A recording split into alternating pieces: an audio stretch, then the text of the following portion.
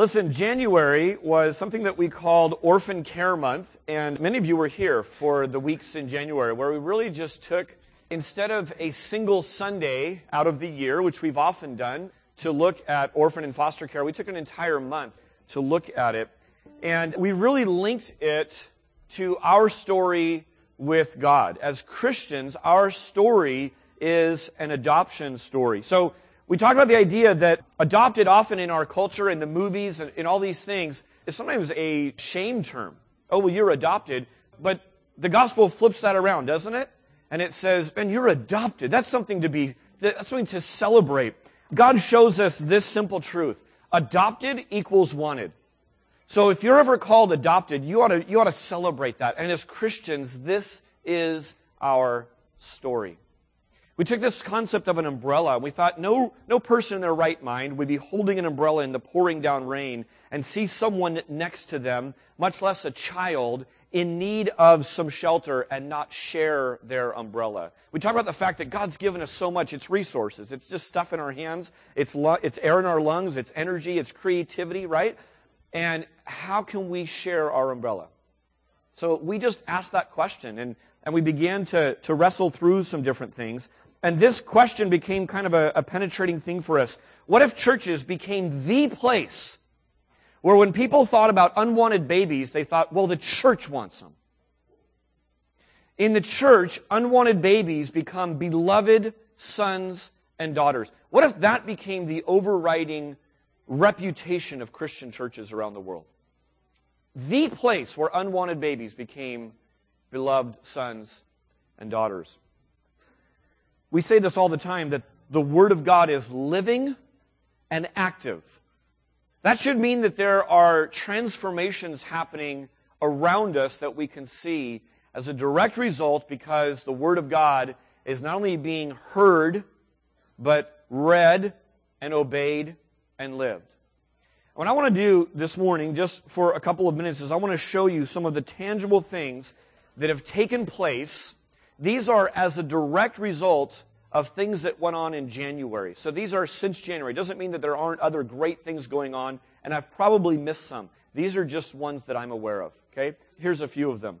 Our first 28 dresses were shipped to Africa, and Patty has been heading up a ministry sewing dresses for orphans around the world. And here's the exciting part. The next phase is to start sewing them for kids down at GCH, down in Mexico. So we'll get to hand deliver them and see these dresses on the girls that are being made here. People are getting trained to either prepare or continue to parent kids from hard places. Yesterday we had the conclusion of a 2-day conference in this room, and it was incredible training. I think we're going to probably host it again. It was just good parenting stuff, much less those who are adopting and those who are thinking about foster care. It was amazing stuff to just how to connect with your kids and how to love them through some difficult times. Thirdly, the Hendersons raised money for Real Options, which is providing options for women who are pregnant and don't want their baby. How do we give them options rather than just abortion? And so that went on. Some of you may have seen pictures on Facebook. 27 of these trunks were delivered Easter morning to the kids down at GCH, down at the orphanage in Rosarito, Mexico. And there was enough money to put the name plaques on their trunk, on each kid's trunk, and it had some goodies in it as well. So just some precious pictures. That was donations raised by this group as a result of some things that went on in January. I'm not done yet. 15 more kids were sponsored through World Vision, bringing our total, I think, up to 60 or 65 every single month who are receiving sponsorship care at a single village in Ethiopia. And that went on. 2 more have begun the adoption process. We are announcing officially that we're adopting from China again. So we would relish your prayers. And we're thrilled about it. And the second family, I asked them earlier this week, and I didn't follow up if I could throw their name out quite yet, so I'm not going to throw it out. But a second family that is actively pursuing, and we're shoulder to shoulder in this. So that's really thrilling. In addition, there are a couple of others that have begun not to just let it be an idea, but they're actually taking action steps toward this. And finally, there's just others that have been making plans. There were some amazing connections. Is Patty Smith in the room this morning? She's not. That's awkward. So there's amazing connections that went on of just people who are saying, gosh, I wish we could do something right here for foster kids in Santa Clara County. And God aligned 3 people in the span of 2 days that I was the middle person for it. And I just said, well, you guys need to talk. And so some things are already being formulated for future ministry. James 1:22 says this, don't just listen to the Word of God. You must do what it says. Don't just listen to the Word of God. You must do what it says. That's the rest of the verse. Otherwise, you are only fooling yourselves. Don't just listen to the Word of God. Do what it says.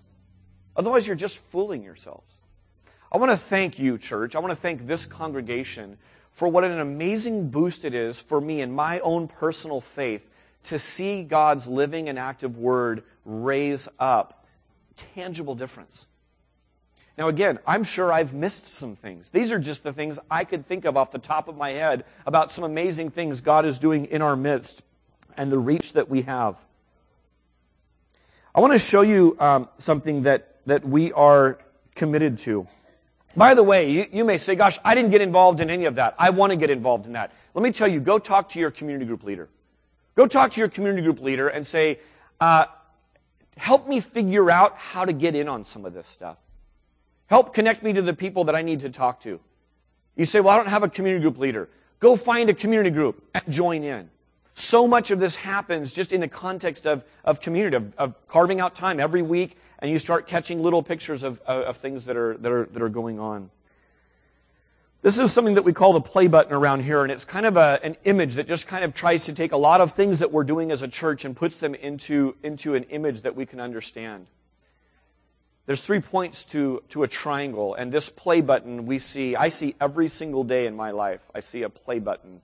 And there's 3 points to it. Worship, community, and share.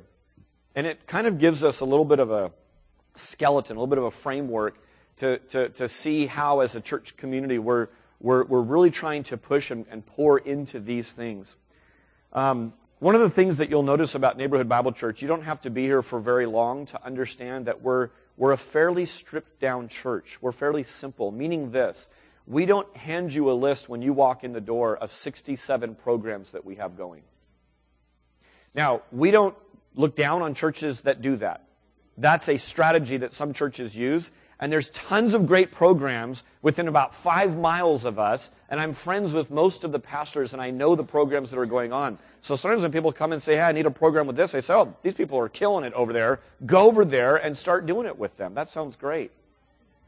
We've intentionally remained very simple and very focused for a few different reasons, and I want to show you them very quickly before we continue in some songs. One of the reasons that we don't have tons and tons and tons of stuff going on is this, that when we come across a passage of Scripture in our own quiet time or something that we've done collectively as a church, and we feel this nudge, this pull of God to say, there, act on that, we're able to immediately respond to that with focus, with intentionality, and with a ton of joyful energy. It doesn't feel like one more religious chore that we have to go do. We don't have to disentangle ourselves from the 9 other committees that we're sitting on so that we can do this thing that actually really ignites our heart and our passion and is in obedience to God's Word. Some of that went on with Orphan Care Month in January. Let me just show you with these tangible change that I showed you on the screen a second ago, that by not over-programming at this church, here are some of the results that we've kind of fallen into. Here's number 1. By not over-programming, leaders don't stagnate the creativity and the passion of the whole body. I mean, what would our church look like if it was up to a small handful of leaders, the elders and pastors at this church, to come up with all the creativity and all the passion? And all you guys did was just cheerlead us. You know what happened? We'd burn out. And we'd rotate through leaders a whole bunch. You know what else? We would totally stagnate all this creativity that's come up. That list I just showed you would have had 1 or 2 things. That's it. Because I never would have dreamed of making dresses for anyone. Right? That doesn't come from me. Right? All right, here's another thing. The great variety of the body is seen and developed. My son just broke his collarbone recently. It was on his right arm. when he got his sling off, you know what happened? His right arm was a little stick. He hadn't been using it much, right? It's called atrophy. If you don't use that muscle, it's going to just shrivel up into nonsense. What happens sometimes in churches is this. There's some dynamic leadership. They're doing stuff. They're calling people and recruiting people. But what happens is there's certain spiritual muscles that you're not using because that's not being asked of you.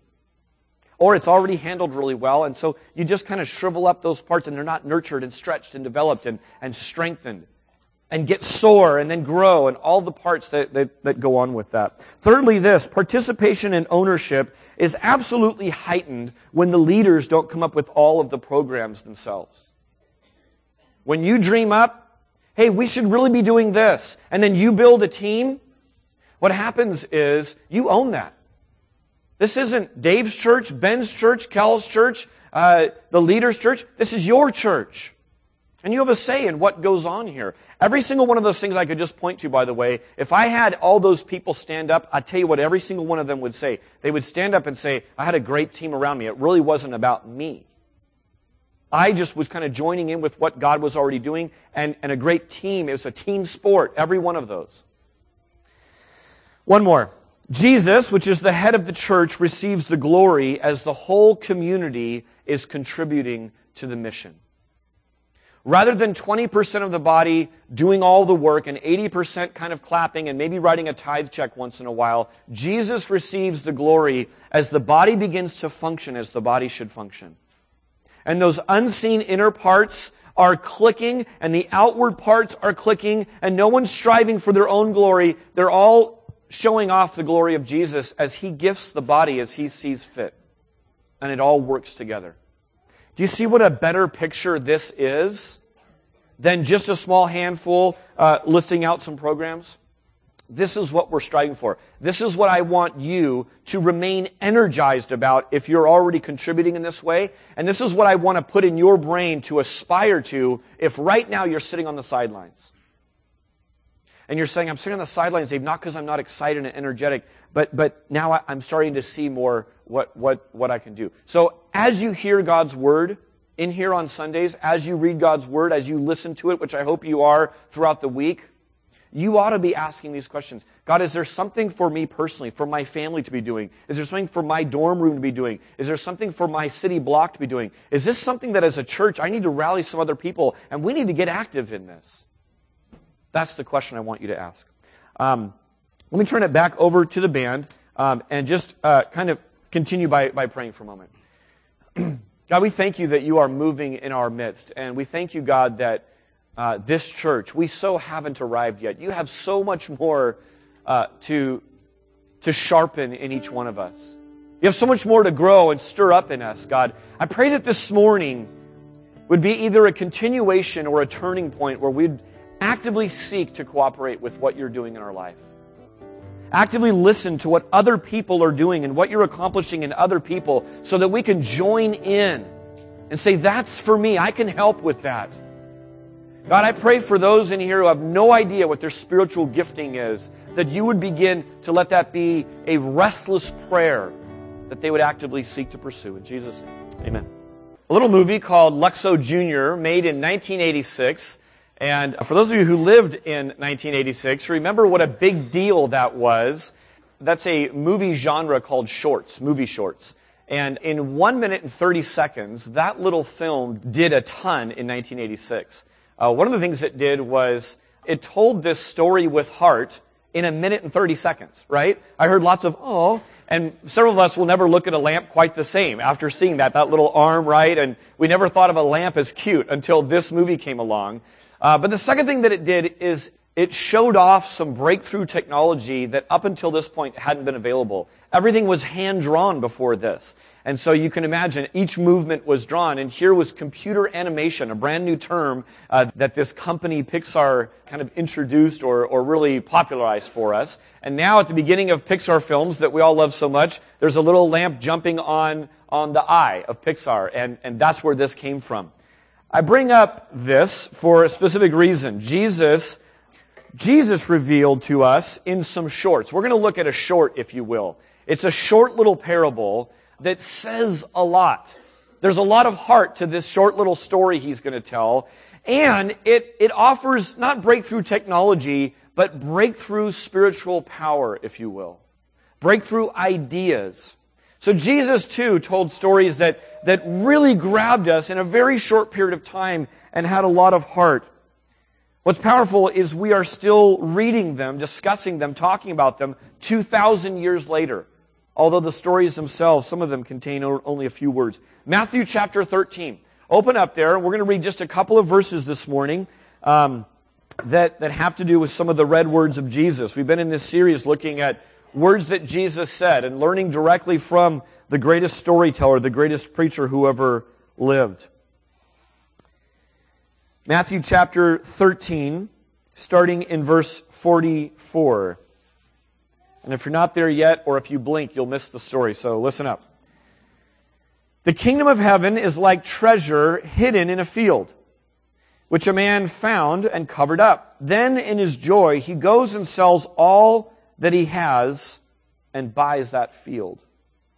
Again, the kingdom of heaven is like a merchant in search of fine pearls, who on finding one pearl of great value, went and sold all he had and bought it.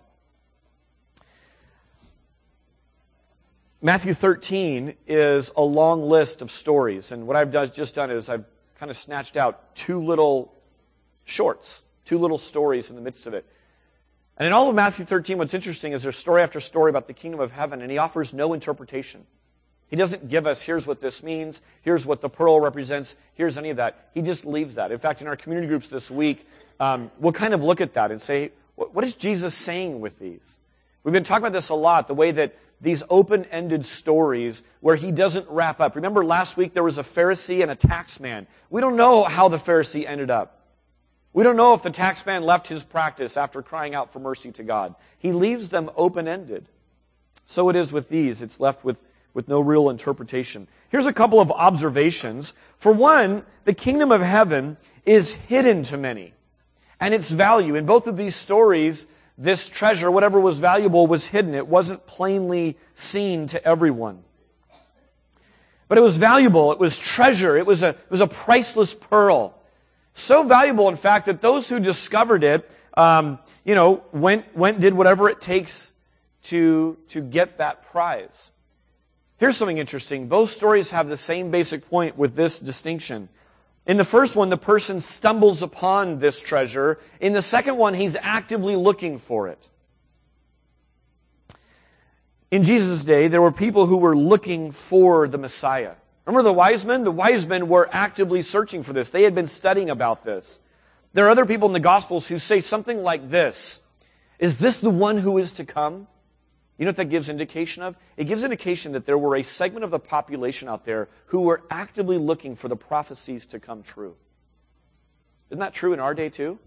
There are some people actively looking for God, actively looking for answers. Is there truth in this? I'm going to go search for this. But the same as in Jesus' day, there were those who weren't and stumbled upon him, stumbled upon this whole kingdom of God business.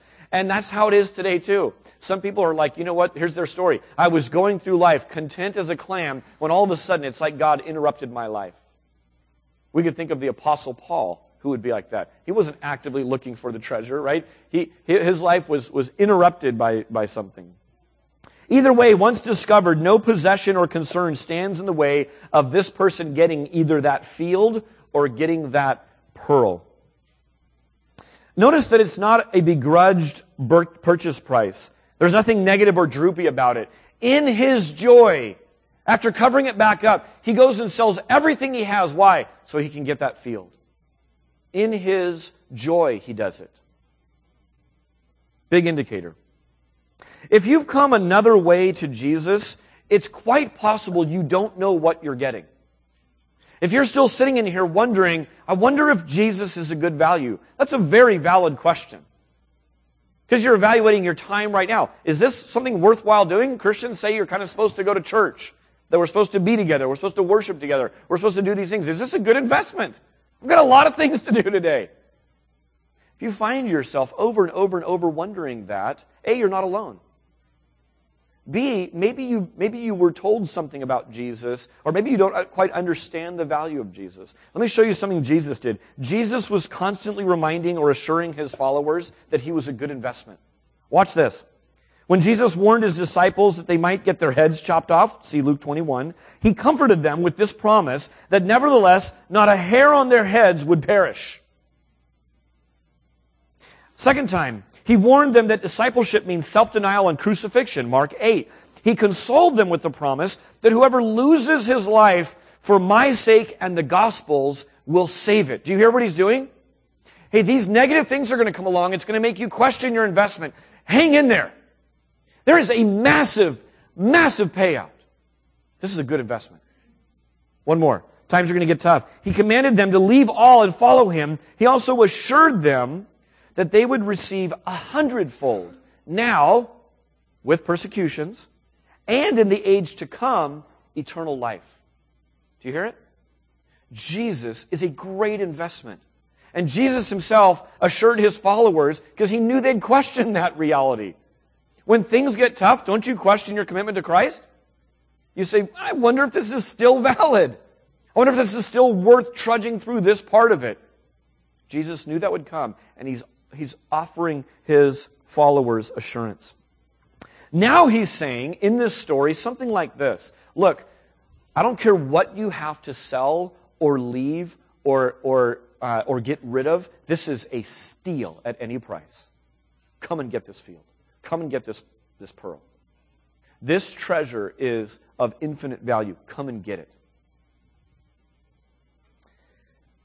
Matthew 6:21, Jesus says this, that where your treasure is, there your heart will be also. Something that we instinctively know and see from experience is that we all treasure something or someone. All of us. Every one of us in this room treasures someone or something. Probably could make a list of things. It really says a lot about you and actually your direction, your heart, what it is that you treasure, what it is that you find valuable. Here's the question. Is knowing Jesus your treasure or is it something else? Part of why we gather is probably to be reminded. I know this cognitively. I know I've worked through this before, but I just need reminding this week that just knowing Jesus is enough. You ever get that way? I'm the preacher. I get that way all the time. I need this reality, this reassurance. Knowing you is enough, Jesus. Some of you have been barely dragged yourself in here this morning. Welcome. I'm thrilled that you're here. Some of you are floating in here on cloud 9. Jesus is enough. Part of growing up is making choices about what is valuable, right? And some leave behind what they used to consider treasure for something far greater. Some take sin's detour and find themselves treasuring things that lead to some really dark places.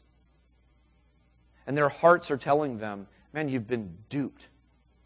You've been treasuring and valuing things, and you made that choice. You veered off of that. That was lured in front of you, and you felt like that was treasure. And you've lived enough time now that you're able to look back and connect the dots and say, man, that's where I started to veer off course.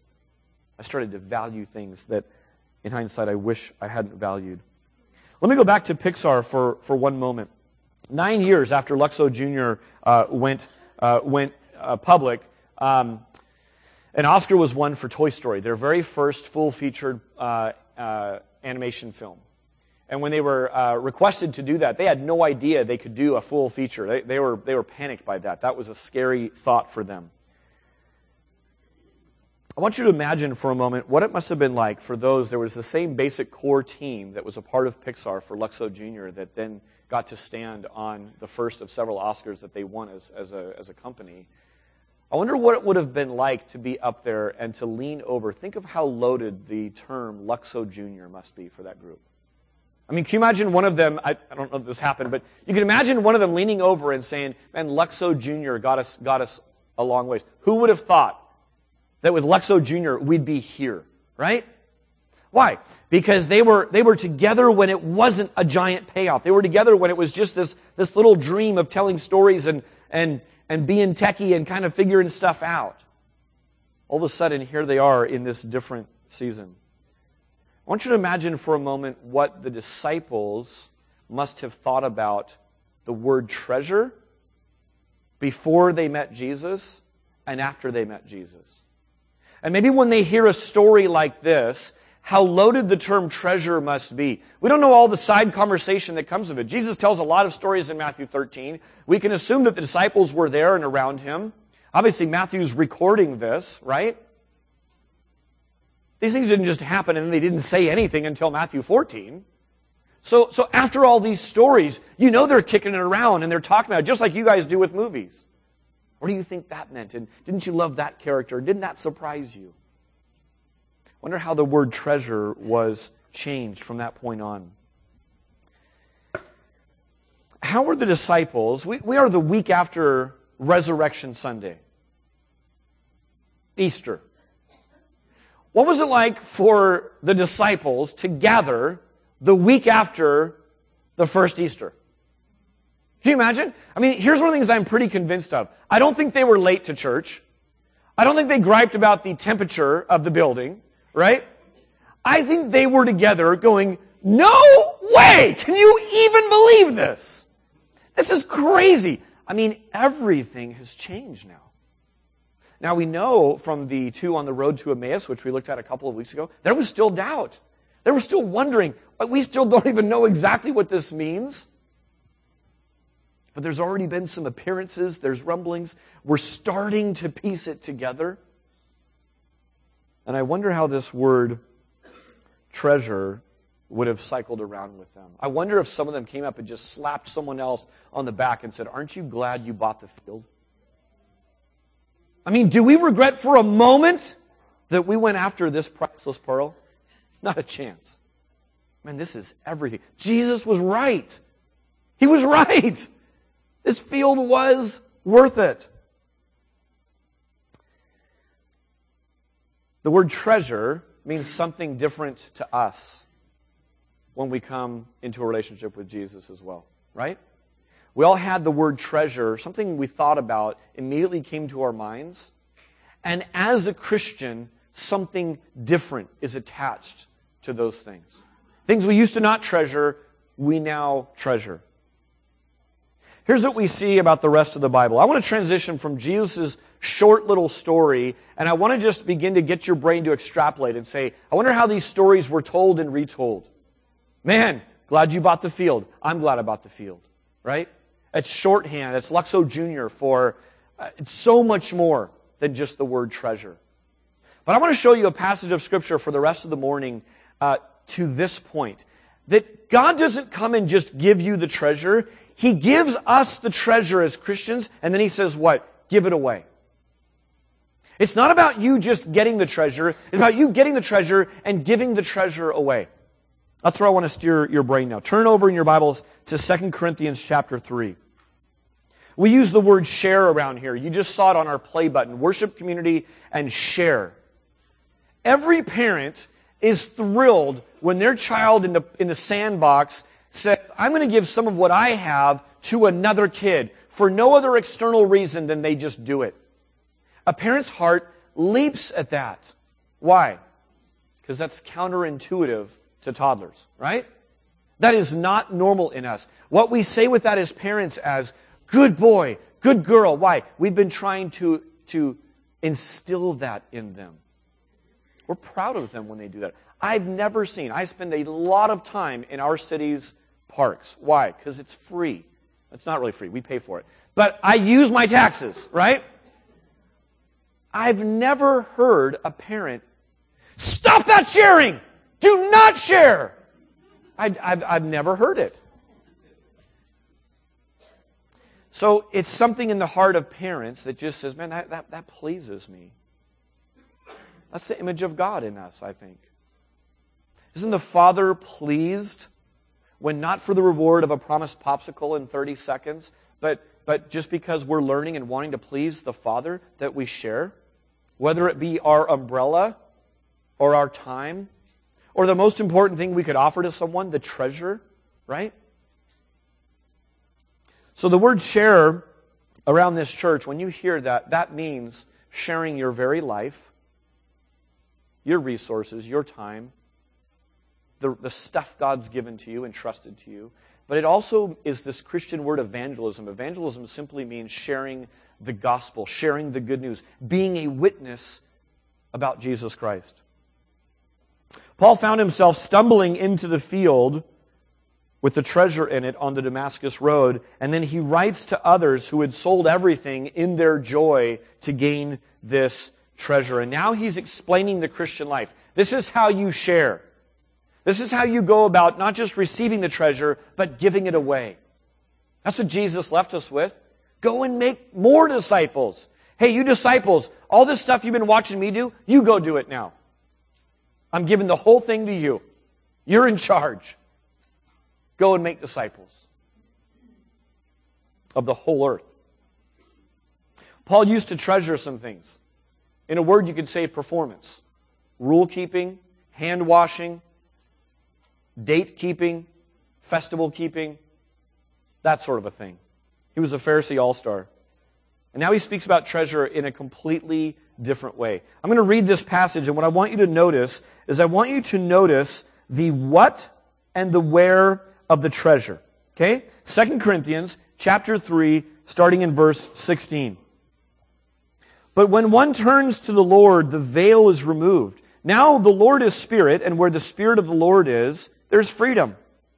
And we all, with unveiled faces, beholding the glory of the Lord, are being transformed into the same image from one degree of glory to another.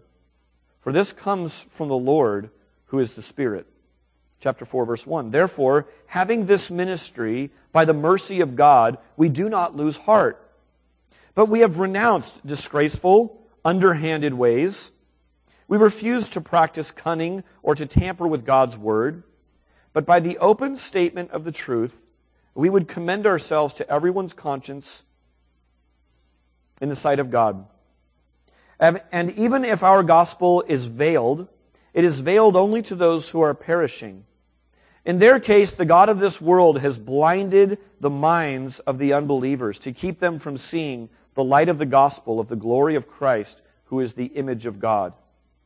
For what we proclaim is not ourselves, but Jesus Christ as Lord, with ourselves as your servants for Jesus' sake.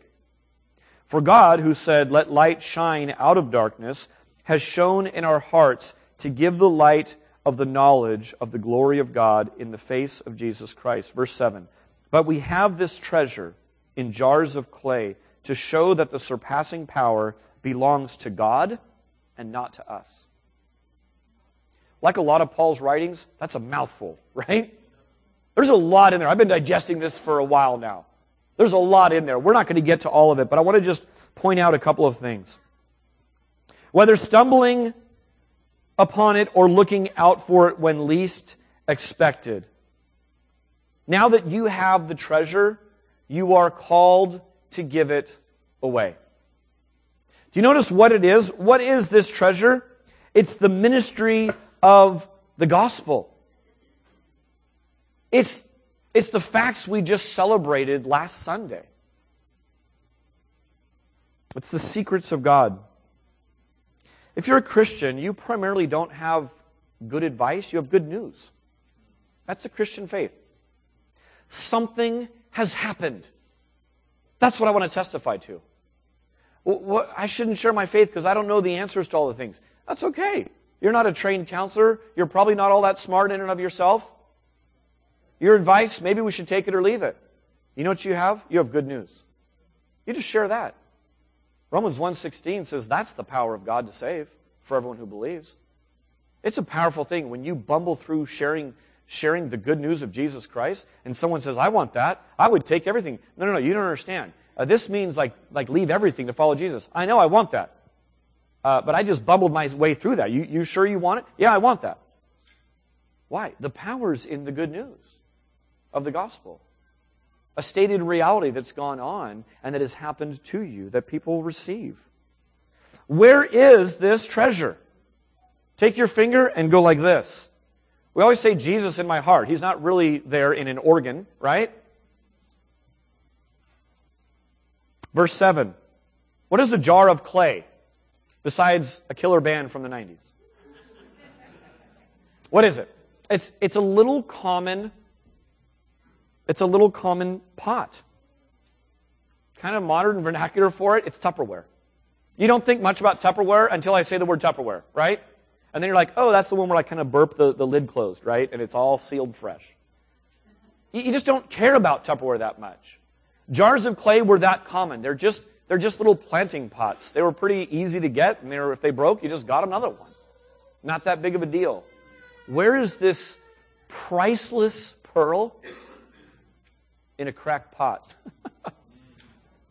There it is. You know what would be a great Christian marketing idea is just have a white shirt with a giant X on it. And people go, what's the X about? You know what the X is? The X represents where the treasure is. What does that mean? Well, let me tell you about it a little bit. Well, what is that X on your shirt? You know what? The X is where God chooses to dwell and live and reveal His glory. As in you. Right? What's the X about? It's Christ in me, the hope of glory. Let me tell you about Him. If any of you do that, give me some royalties on that.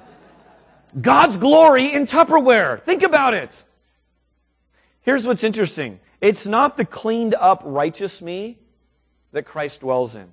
It's not the shining example of how wise, skilled, and together me that Christ chooses to dwell in. It's the real me. The everyday me. The unshaven, disheveled, disorganized, or hyper-organized me. Faults and all. Unproven, unreliable, in need of an overhaul me. That's the Tupperware God puts His glory in and says, now, go and shine, go and give it to other people. What are the implications for those who realize this? There's many in this room who have sold everything, left everything, and gained the field and haven't regretted it for a day. There's others of you who've made that decision, and you're right now, today, wondering if you made a good decision. Maybe some of you are pondering this choice. Maybe you some of you have never even heard this option available. 2 Corinthians 4:1 says, we have this ministry by the mercy of God. And look what it says. And we do not lose heart. That's speaking to Christians who are actively looking to share. We do not lose heart. Where did you get this mercy? Where did you get this ministry in the first place? By the mercy of God. You're tired, you're inadequate, you're discouraged. Remember. And don't lose heart. Think about this for a moment. What about us declares God's glory? We sang in the first song that the heavens and earth declare the glory of God. Every blade of grass, the way the world is put together, it shows off a creator. You know, we're supposed to do the same thing. We're the pinnacle of God's creation. What about us shows off God's glory? You know what we highlight? You know what the Christian bookstore is filled with? Stories of big turnarounds, right? Don't we love the big turnaround story? The one who was an absolute train wreck and now is a missionary. We love that story. We love big turnarounds. How about fast growth? People who just, companies and Christian stories, fast growth. We love that story. How about people who are bold or courageous in their witnessing? We love that one. How about how blessed my life is? There's a whole Christian subculture that says, look at how great God is by my great health, by my great wealth, by my perfectly put together spouse, by my immaculate children. Look at that so you can see God's glory. Some of you are like, I'm glad we're not that church, right? Because I don't think I'm any of those things. What is it? Think about it. What is it that shows off God's glory? What if? What if it's actually through our normalness and not our shininess? Isn't that good news? That's more good news, right? That God could be shown off best even through our normalness and not our shininess. Think about people's testimony. What does it mean to testify? Look at verse 5 for a second. He says, for what we proclaim, you could say testify, is not ourselves, but Jesus Christ is Lord, with ourselves as your servants for Jesus' sake. There's a lot of confusion over what we're testifying to. You know what most Christian testimonies look like? They look like, I was once a flabby Gentile, and now I'm a super ripped six-pack Christian. Isn't that right? It's diet ad stuff. Here's how terrible I used to be, how terrible my life used to be, what horrible choices I used to make, what awful things I treasured, but now, right? And then we hold this pose for as long as we can. We're like, is the spotlight off? Can I be done with that now? You listen, a lot of Christian testimonies are that way. To testify is to tell the truth, the whole truth, and what? Nothing but the truth. Unless it makes me look bad. Why? Because that'll make God look bad. Wrong. Lie of Satan. Testify. If you don't know, say, I don't know. Remember last week, the whole idea of coming clean? That vital in our relationship with God is just coming clean. Meaning that we used to be dishonest about this part of our life, about this part of our story, about who we actually are, and now we're ready to just be honest about it. So really we walk in these doors dirty, we come dirty so that what? So we can come clean.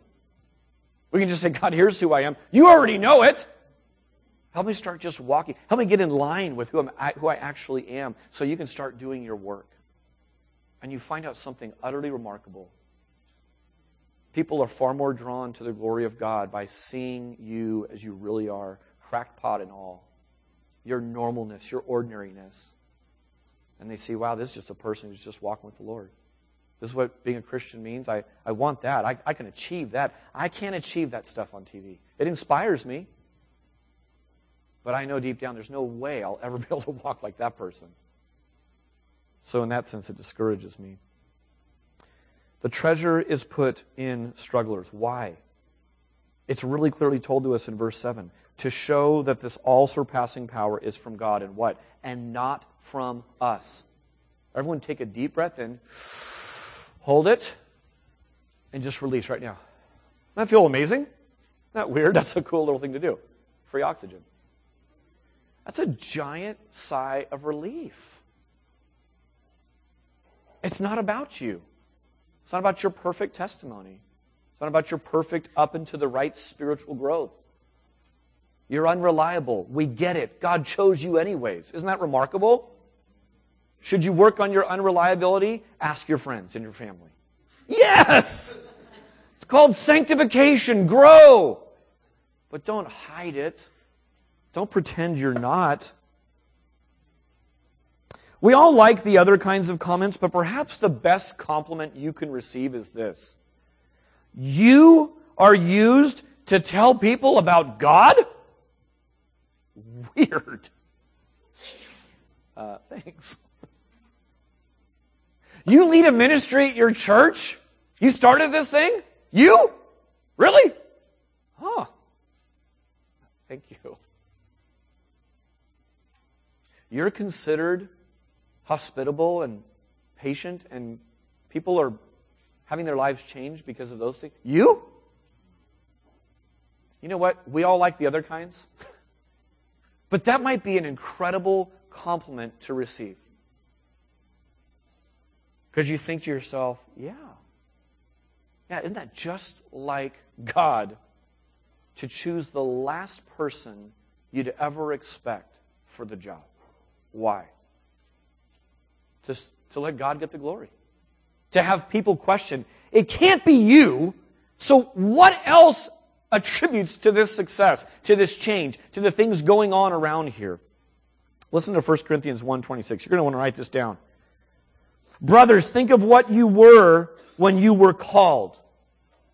That's another shorthand for finding the treasure in the field and following Christ. Not many of you were wise by human standards. Not many of you were influential. Not many of you were noble birth. But God chose the foolish things of the world to shame the wise. God chose the weak things of the world to shame the strong. He chose the lowly things of this world and the despised things and the things that are not to nullify the things that are, so that no one may boast before him. See the same line of reasoning? Why does he do that? To show that the all-surpassing power comes from God and not from you. I want you to envision for a moment being handed a little cheap plastic flashlight that you could buy at Osh for a couple bucks. And I want you to envision, for whatever reason, you find your way into some jungle Amazon village, and it's pitch black, and you click that puppy on, and you start to use it around camp. The townspeople rush up to you. What do they marvel at? The plastic? The cool grip? The sweet little wrist thing that you could put on? No! They don't care one bit about the flashlight. What do they marvel at? The light.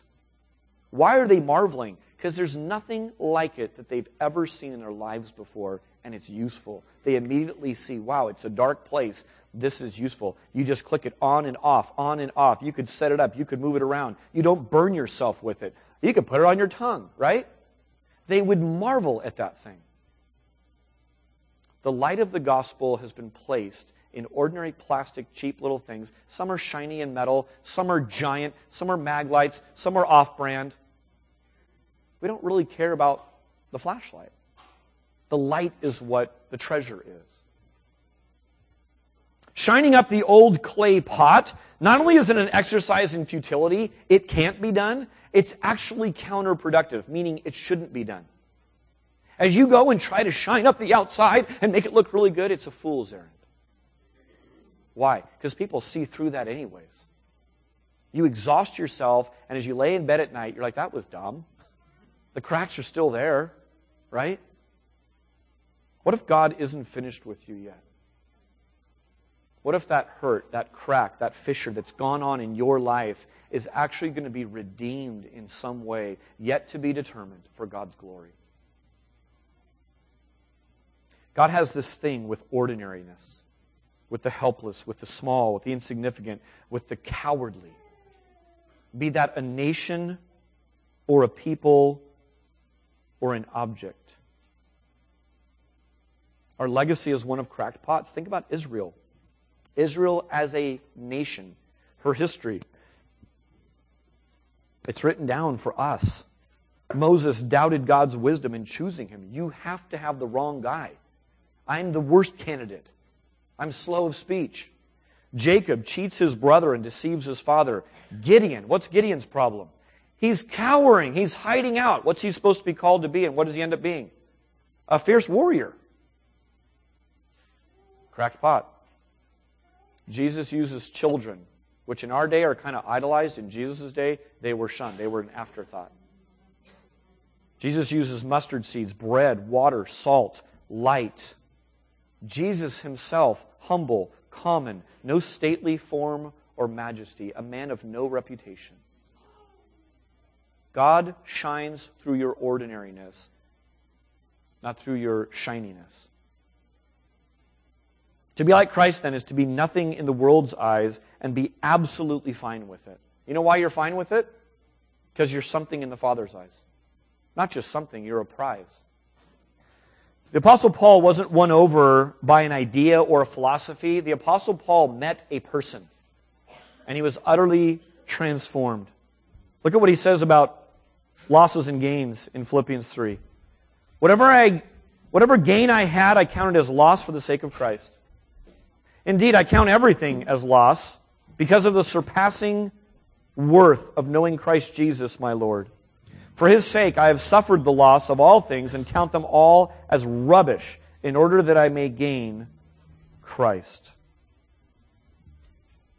My question remains for you. What is the value of knowing Jesus to you this morning? I bet for some of you, you've already bought the field, and to you I would just say, rejoice in this. Relish in this. We're going to sing 2 more songs that highlight how grateful we are that we're known by Jesus, that we have the kingdom. My name is written in heaven, and that won't ever change. Bring it on, world, come what may. Maybe for others of you, you're starting to see the value of Jesus. Here's my invitation to you. Ready? Buy the field. It's going to cost you. I'll tell you what selling everything so that you can have this one thing will look like. It might mean ending a relationship. It may mean changing jobs. It might mean starting a new habit. But look around you. Today there are tons of people who heard the voice of Jesus, chose to leave it all, and follow Him. Ask them about their experience. Some of them have been walking with Jesus longer than I've been alive. Those are good people to walk along with. Let me pray. Father, thank you for being the treasure, revealing the treasure. And God, thank you for treasuring us, for adopting us, for wanting us. God, would you stoke in our church a hunger, a delight in sharing the treasure, not out of drudgery, not out of duty. And if there are those today who need to take this step of faith, who need to buy the field, who just maybe today are being stirred with, what is it that I treasure, and is it leading my heart to where I want it to go? God, do your work, have your way, do it in your timing. In Jesus' name, amen.